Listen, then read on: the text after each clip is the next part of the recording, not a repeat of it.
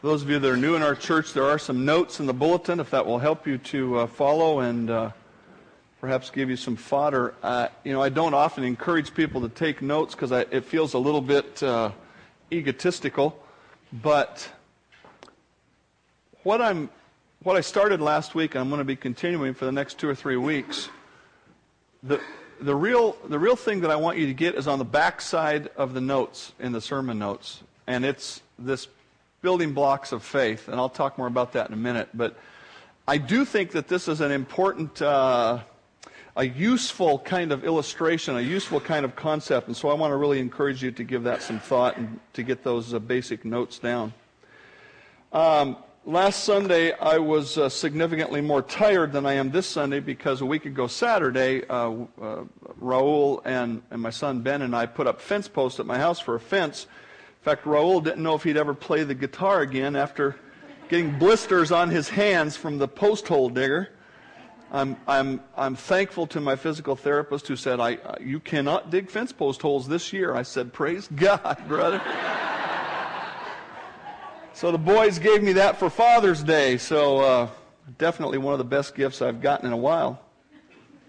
A couple of years ago, in preparation, I guess you'd say in preparation for building the fence, a couple of years ago, we cut the little hillside next to our house and shoved it back up, and I built a block wall, and I left it this long on purpose because I wanted that dirt to settle down and be good and strong and compacted so that when the boys dug these holes, it would be really hard work for them. No.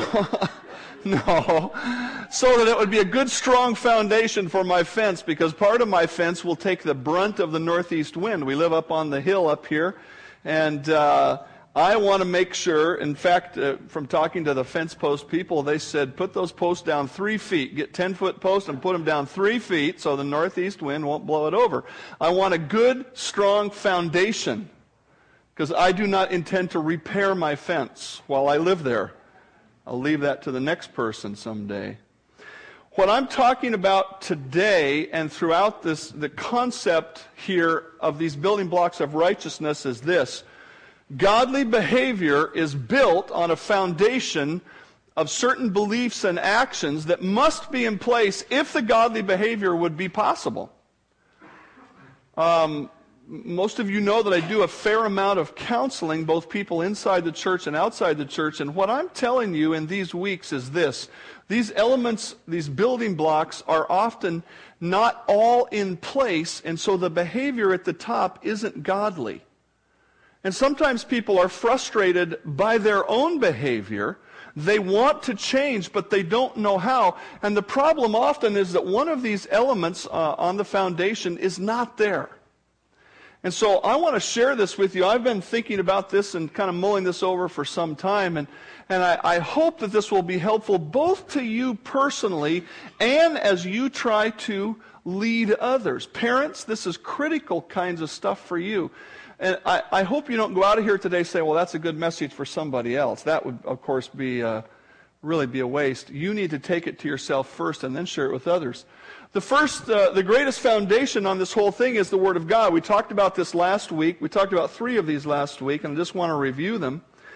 And the concept here is this. Everyone has some truth upon which they have built their life. Everybody on the planet. Not everybody has sat down and purposefully tried to think out a worldview, but everybody has one. Some people base their life on the Word of God. Some people base their life on other things. And the other things is as broad as there are people on the planet. Some of those things are religious, quote unquote. Some of those things are philosophical. There's all kinds of other worldviews. But the one that I have chosen and the one that I encourage you to use is a theological worldview based only on the God of the Bible. At some point, you will have to choose what the foundation of your life is. And what I will want to tell you loud and strong is the godly maturity that you see in the Bible, the ideas of being loving and kind and patient and merciful and good and compassionate, all of those things only come if your foundation is the Word of God. Nothing else will bring about the character of God other than the Word of God lived out in your life. The second major block on our pyramid is salvation. You cannot live out the Word of God without God inside of you. Many people will tell them, if you talk to them about their worldview, they say, well, I follow the golden rule. Do unto others before they do it unto you. You know, that sort of thing. It's commendable that people want to follow the golden rule, do unto others as you would have them do unto you, and so on. That's commendable. It's commendable that people will tell you, well, I live by the Ten Commandments. Of course, if you've seen that witnessing method based on the Ten Commandments, you know nobody truly lives the Ten Commandments. But people will claim that that's their worldview, and that's commendable. But it's not possible to live like God unless God is within you. Salvation brings us the life of Christ inside. Look at 2 Corinthians 5:17. Therefore, if anyone is in Christ, he is a new creation. Old things have passed away. Behold, all things have become new.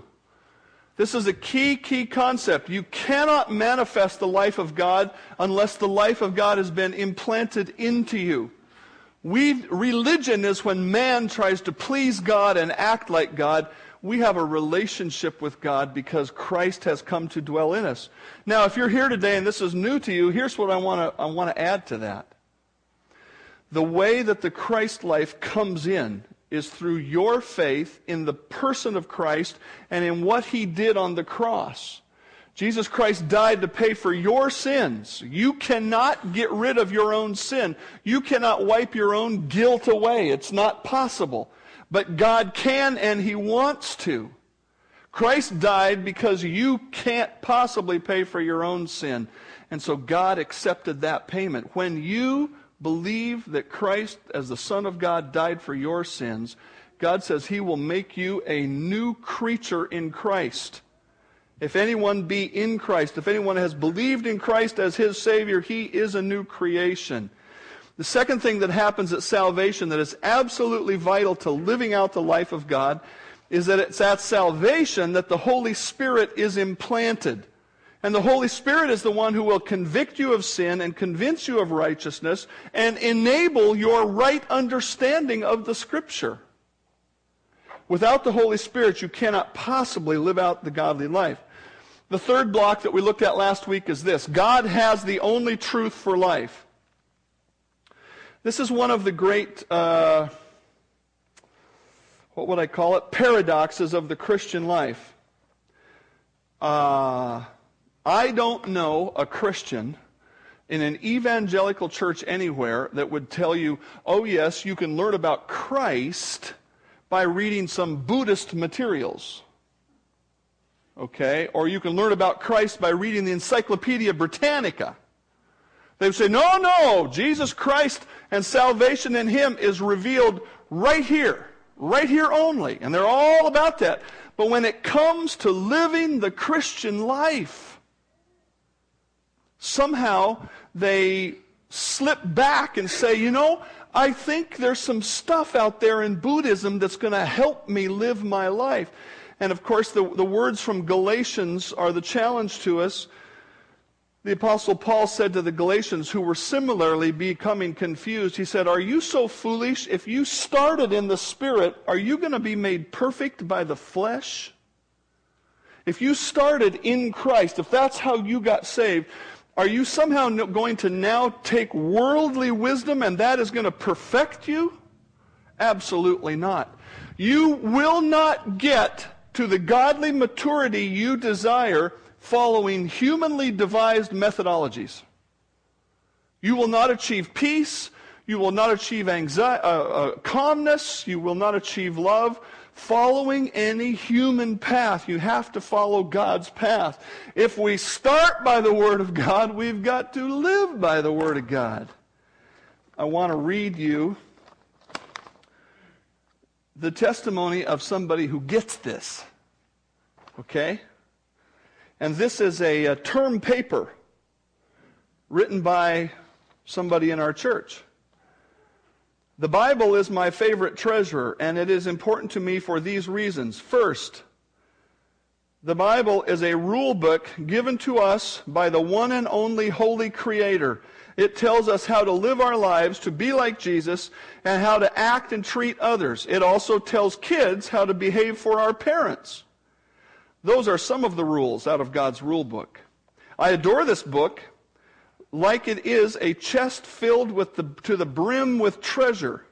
I do because it tells us stories that happened in the past that are important for us to know, like how God sent His only Son with love down to earth. He was born into this world in human form. God did this knowing that Jesus, God's Son, would die on the cross for us sinners to wash away our sins away. If we believe in Him and that the work He did on the cross was done, also that He rose again, we can be saved. Now, isn't that marvelous?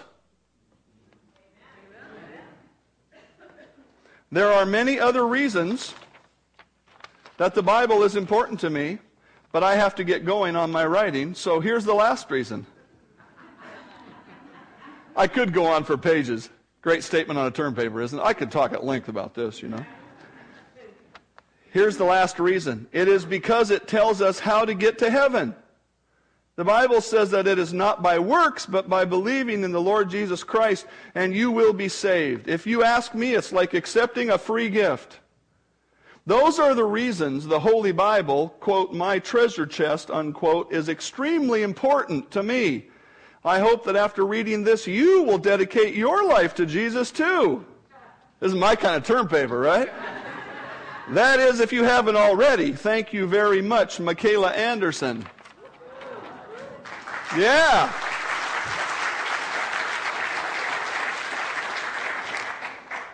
What, 5th grade? 6th grade? What? Going into 7th. So you wrote that at the end of 6th grade this year. Nice. She gets it. I hope you get it. We start with the Word of God. It leads us to salvation. The chief value of the Word of God to us is that it leads us to salvation, which then enables us to have a transformed life and to bring glory to God.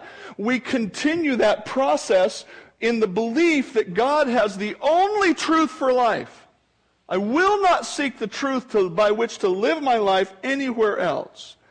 And so we come to the next block that I want to consider today. God has the power to enable my change. God has the power to enable my change. Many Christians know what God says about various areas of life, but often they seem to envision a grudging trudge through obedience.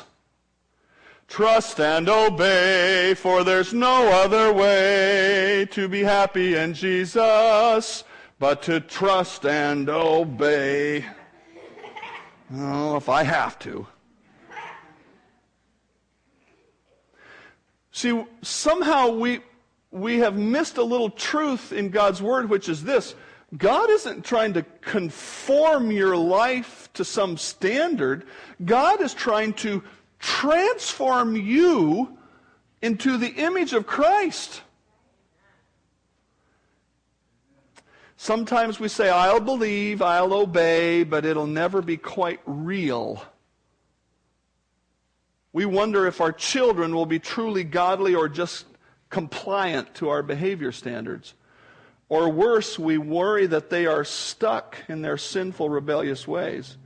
Sometimes we look across the bed and we wonder if our husband or wife can really become something they are not currently. Is real change possible? The answer is yes, because God is at work. Remember, as we think about these blocks, all that's underneath feeds up to the top. God is at work. God has the power to change my life. First of all, God has the power to change my life because God's promise is a whole new life. We read 2 Corinthians 5:17 again already. Think about this. God isn't trying to get you to come in and sort of change a few things. He says, I'm just going to build a whole new life in you. If you followed that TV show Extreme Makeover Home Edition, when they first started out, they were making over old homes. And what do they do now? They come in with one of those great big claw things and go, and they just tear it down and wipe it away and build something spectacular in its place. That's what God is doing in you. What He's trying to do in you. He has implanted the life of Christ, and so what is coming up is a whole new life. Peter puts it this way. Having been born again, we could just stop right there. When we think of the word born again, we often think of, it's sort of a synonym for salvation. We were saved. We're going to heaven.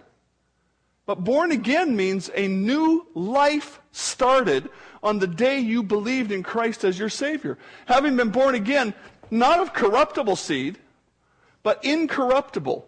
You could paraphrase it this way, not of other human stuff, but of spiritual, godly stuff, incorruptible, through the Word of God, which lives and abides forever. Because all flesh, all humanity is like grass, and the glory of man is as the flower of the grass. The grass withers, flower falls away.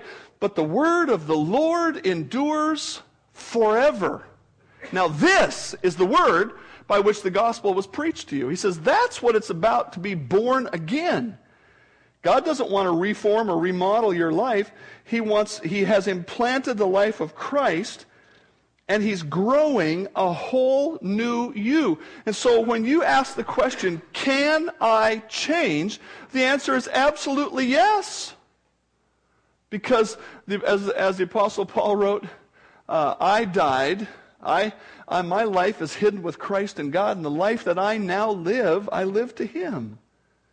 God's promise is a whole new life. Number 2, God's power is unlimited. Now I know we know this, but part of our problem is we don't think about it in terms of our own personal life. Most of you have been in church a fair number of years, and I say, did God create the world? Yes, amen. Can God do anything? Yes. Can God change you? Maybe. You know what power is at work in you? Listen to this. The Apostle Paul was praying, and this is part of his prayer. He says, I'm praying that the eyes of your understanding, I'm praying that you will grow in your mentality, that the eyes of your understanding being enlightened so you would know what is the hope of His calling, what are the riches of the glory of His inheritance in the saints, and what is the exceeding greatness of His power toward us who believe, according to the working of His mighty power, which He worked in Christ when He raised Him from the dead and seated Him at His right hand in the heavenly places. What kind of power is at work in you, class? The kind of power that raised Jesus from the dead. Can you change? Can you be more like Christ? Is there any reason for you to say, well, you know, Pastor Dave, that's just the way I am? Well, thank you for that little snippet of honesty. But what I'm interested in is what's the way you're going to be? It's true to say you've always been this way, but that has nothing to do with what's ahead. Because the power that raised Jesus from the dead is available to you. Are you really so arrogantly inflated with your own problems that you think God can't conquer them? Do you really think that what you're going through is the worst that anybody's ever gone through? Do you really think that God is so small that He's up in heaven going, oh my, my? No, I know you don't think that. But that's the practical impact of our thinking when we say, boy, I just can't do this. I see what God says, but it just can't be done.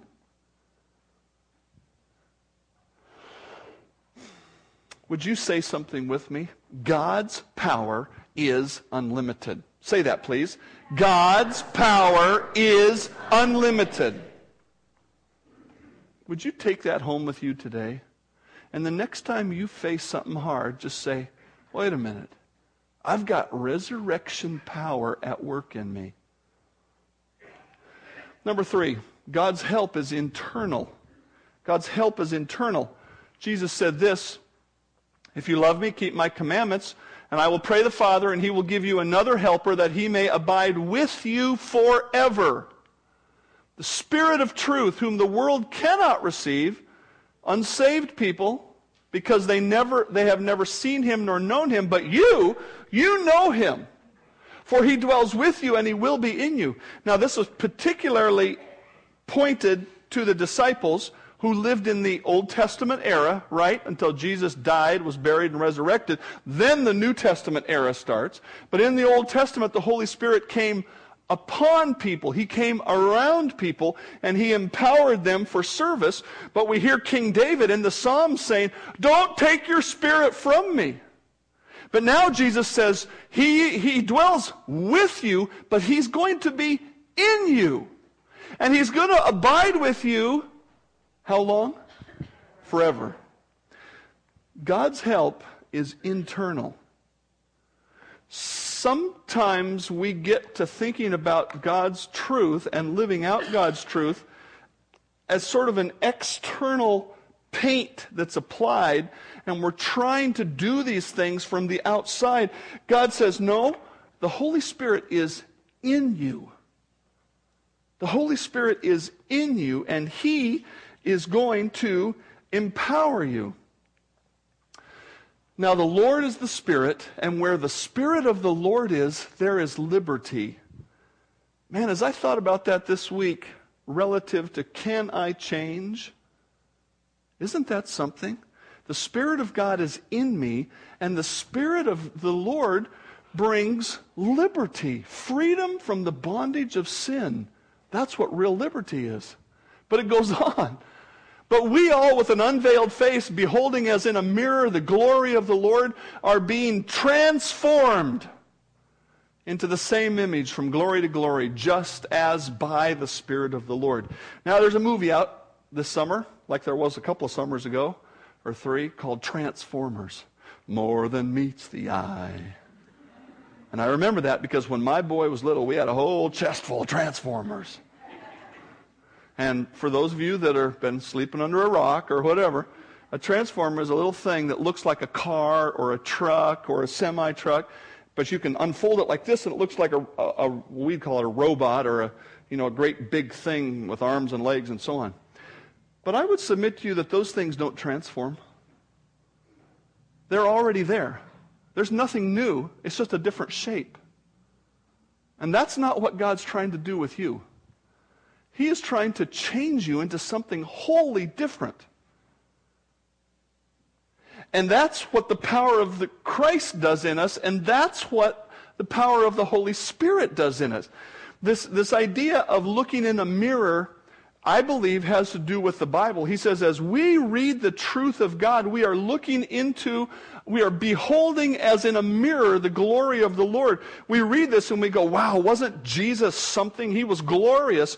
And what God tells us is that the Spirit is able to take the Word and transform us into the image of Christ.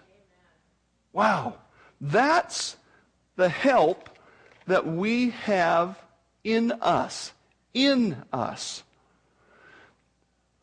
Number 4, God's Word is powerful. God's Word is powerful. God's Word is how God accomplishes His will. Listen to this. So shall my word be that goes forth from my mouth. It shall not return to me void, but it shall accomplish what I please, and it shall prosper in the thing for which I sent it. When God sends His word out, when God speaks His word, when God gives His word, it is powerful. How did God create the worlds? He spoke. He spoke them into existence.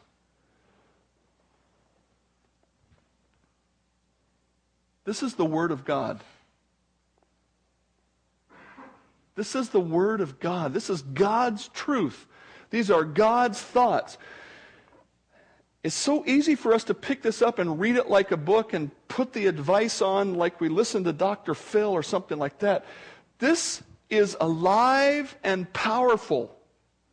And we need to understand that, especially when we're struggling to change, when we're struggling to cope. We need to say, wait a minute. The source of power that God has put here on the earth is the Word. Now, I understand the Holy Spirit is in us to help us apply the Word. So is the person of Christ. But this is the way that God sends out His power, if you will. God's Word brings salvation. This is the first evidence of its power. Having been born again, not of corruptible seed, but incorruptible through the Word of God. Nobody comes to faith in Christ without the Word of God. Isn't that right? The truth of God has to be communicated. This is how God gets salvation done. I understand the Spirit plays a part. I understand Christ plays a part. But this is a powerful truth that God uses to accomplish His will. It is the Spirit who gives life. The flesh profits nothing. The words that I speak to you are spirit, they are life. Number 3, God's Word brings wisdom. One of the greatest needs we have in life is to know how to make decisions. The entrance of your words gives light. It gives understanding to the simple. How am I going to act? What am I going to say? What am I going to do? What choice should I make? And God says, look, I've got it here. The wisdom is here. God's Word also brings growth.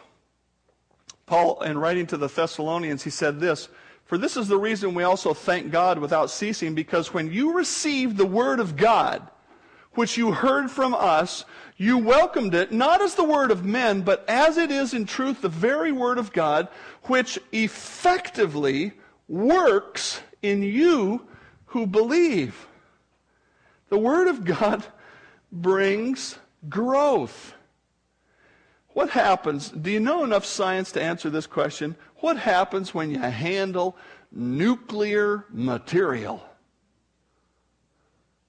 Can you handle it and not go away with some of it on you? Can you handle it? You know, you go to the dentist and they got this thing, and Lord knows the beam inside is probably just some little small thing, and they put this little thing right there, and they're going to take a picture, and they cover you all up with lead. Because God forbid any of that radiation gets on you or some other part of your body.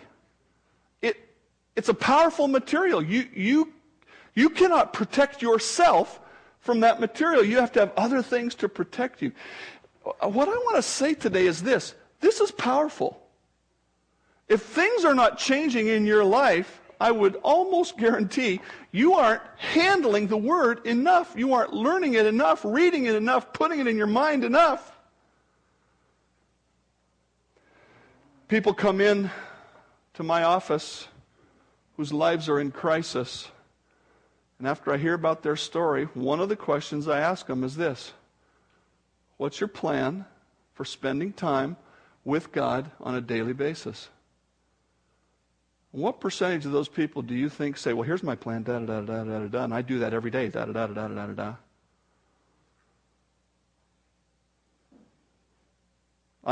In the last year, I heard somebody tell me about their Bible reading plan, and they were trying to live the Christian life, but there were some pieces they were missing. The vast majority of the time, I haven't read the Bible for a long time. Could that be the reason why you're stuck in this sin? And I don't say that flippantly. I mean that.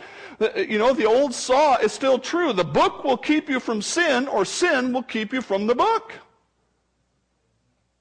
And in my understanding, the top of that pyramid, what I'm trying to live out, I may not call it godliness, but if you want to put any of those words in there, love, joy, peace, patience, all of that stuff, if I'm trying to do that and it's not working, there's a good chance because I'm not trying to take in God's truth and live out God's truth. This is God's primary method for change. It starts right here. The last little piece of what I want to share with you about the power to enable change is is something that I discovered, I don't know, in the last year or two, and probably in part because I've been spending time with people that struggle with different things.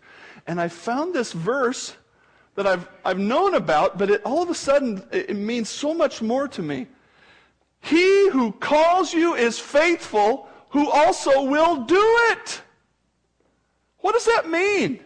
That means if God tells you something that you're supposed to do, where does the power come from to do it? Hello? From God. He's not going to ask you to do something that He won't empower. And so you can face whatever command is there saying, boy, that looks big, that looks tough, but in God I can do it.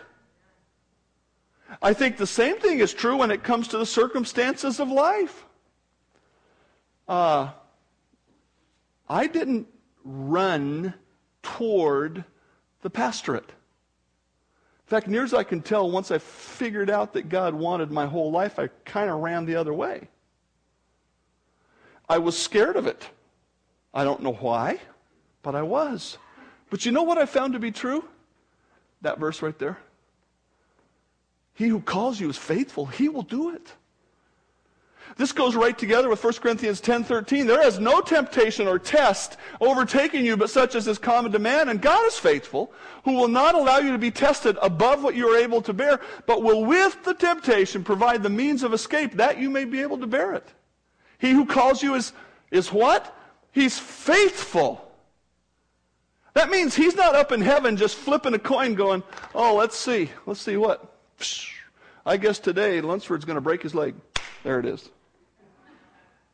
What do we think God is thinking? No, He knows exactly what He's doing.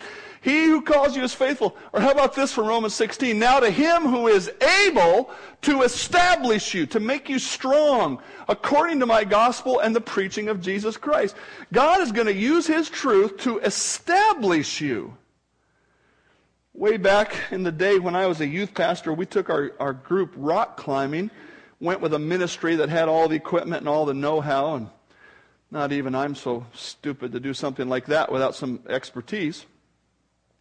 And part of it was rappelling. So we got on this rock, and it was probably only 50 feet down to the ground. I don't know, it wasn't too far. So we got all this harness on and all this stuff, and there's a guy down there holding the belay line and all that thing. And there's this one little gal that was just really scared. Oh, you can do it, you can do it, you can do it. And so she backs down over the edge, and then she goes,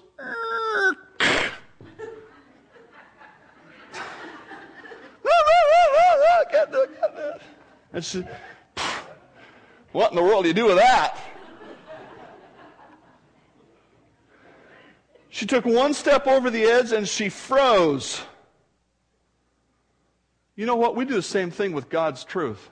Here's God's truth. This is what God says for your life. And we look at it and we go, ooh. We don't believe that it's safely possible to do. And so we run away, or we keep living in sin, forgetting that if God commands it, He will empower it. You don't have to wonder for a second if you can do what God calls you to do. If He calls you to do it, you can do it. Did you notice this week in the news that NASA, the rocket scientists of our country, lost the original film taking on the moon by the astronauts? We don't know where that is, you know. They had several copies, but they lost the original. And so the movie industry is going to take it and make digital copies and enhance everything. And all I got to say is that is going to absolutely send the conspiracy theory folks over the edge, saying, I told you they never went to the moon. I don't care what Walter Cronkite said. Yeah. Did you know that there's people who don't believe it? They think it was out in Arizona and they just made it all up. It's government control, you know, that whole thing. Like the Holocaust. People who deny that the Holocaust ever happened. Nah, it never happened. Some people refuse to acknowledge the truth no matter how many witnesses there are. Now let me read to you from Romans. Write this verse down. Romans chapter 6, verse 11. In the beginning of Romans 6, the Apostle Paul says this. He says, look, you died with Christ. When you put your faith in Christ as your Savior, you were nailed, your sinful nature was nailed to the cross with Christ. Not so you could pay for your sins, but so your sinful nature could be eradicated and the new nature put in the resurrection of Christ. And he says, therefore, sin cannot control you. But here's the kicker that I want you to get a hold to today in regard to the power of God. Likewise, he said, you need to decide that this is true. Here's the literal reading. You need to reckon yourselves to be dead indeed to sin, but alive to God in Christ Jesus our Lord. He told the Romans all about this glorious truth that our sinful nature has been crucified. We've been given a new life in Christ. We're raised together with Him. But he said, you folks have to get a hold of this truth and say, this is true, and I will live this way. You know what the gist of it is in Romans 6? The gist of it is you don't have to sin. Now let that sink in for a while. I don't have to sin. I want to sin, but really I don't have to. Here's what the truth that I'd like you to let sink in today, and it's this. God has the power. I think I've demonstrated to you from God's Word that there's power that God has available, that He's putting forward, but you've got to acknowledge that and accept that and live on that basis. May God help us embrace His power as we live for Him this week. Heavenly Father, thank you for empowering our lives. What a great privilege is ours. Thank you for not giving us a bunch of commands and then sitting up in heaven to see if we can follow it. Thank you for empowering every step of our path. Father, make that true for us this week. Help us to acknowledge that truth. Help us to live in that truth. I pray in Christ's name, amen.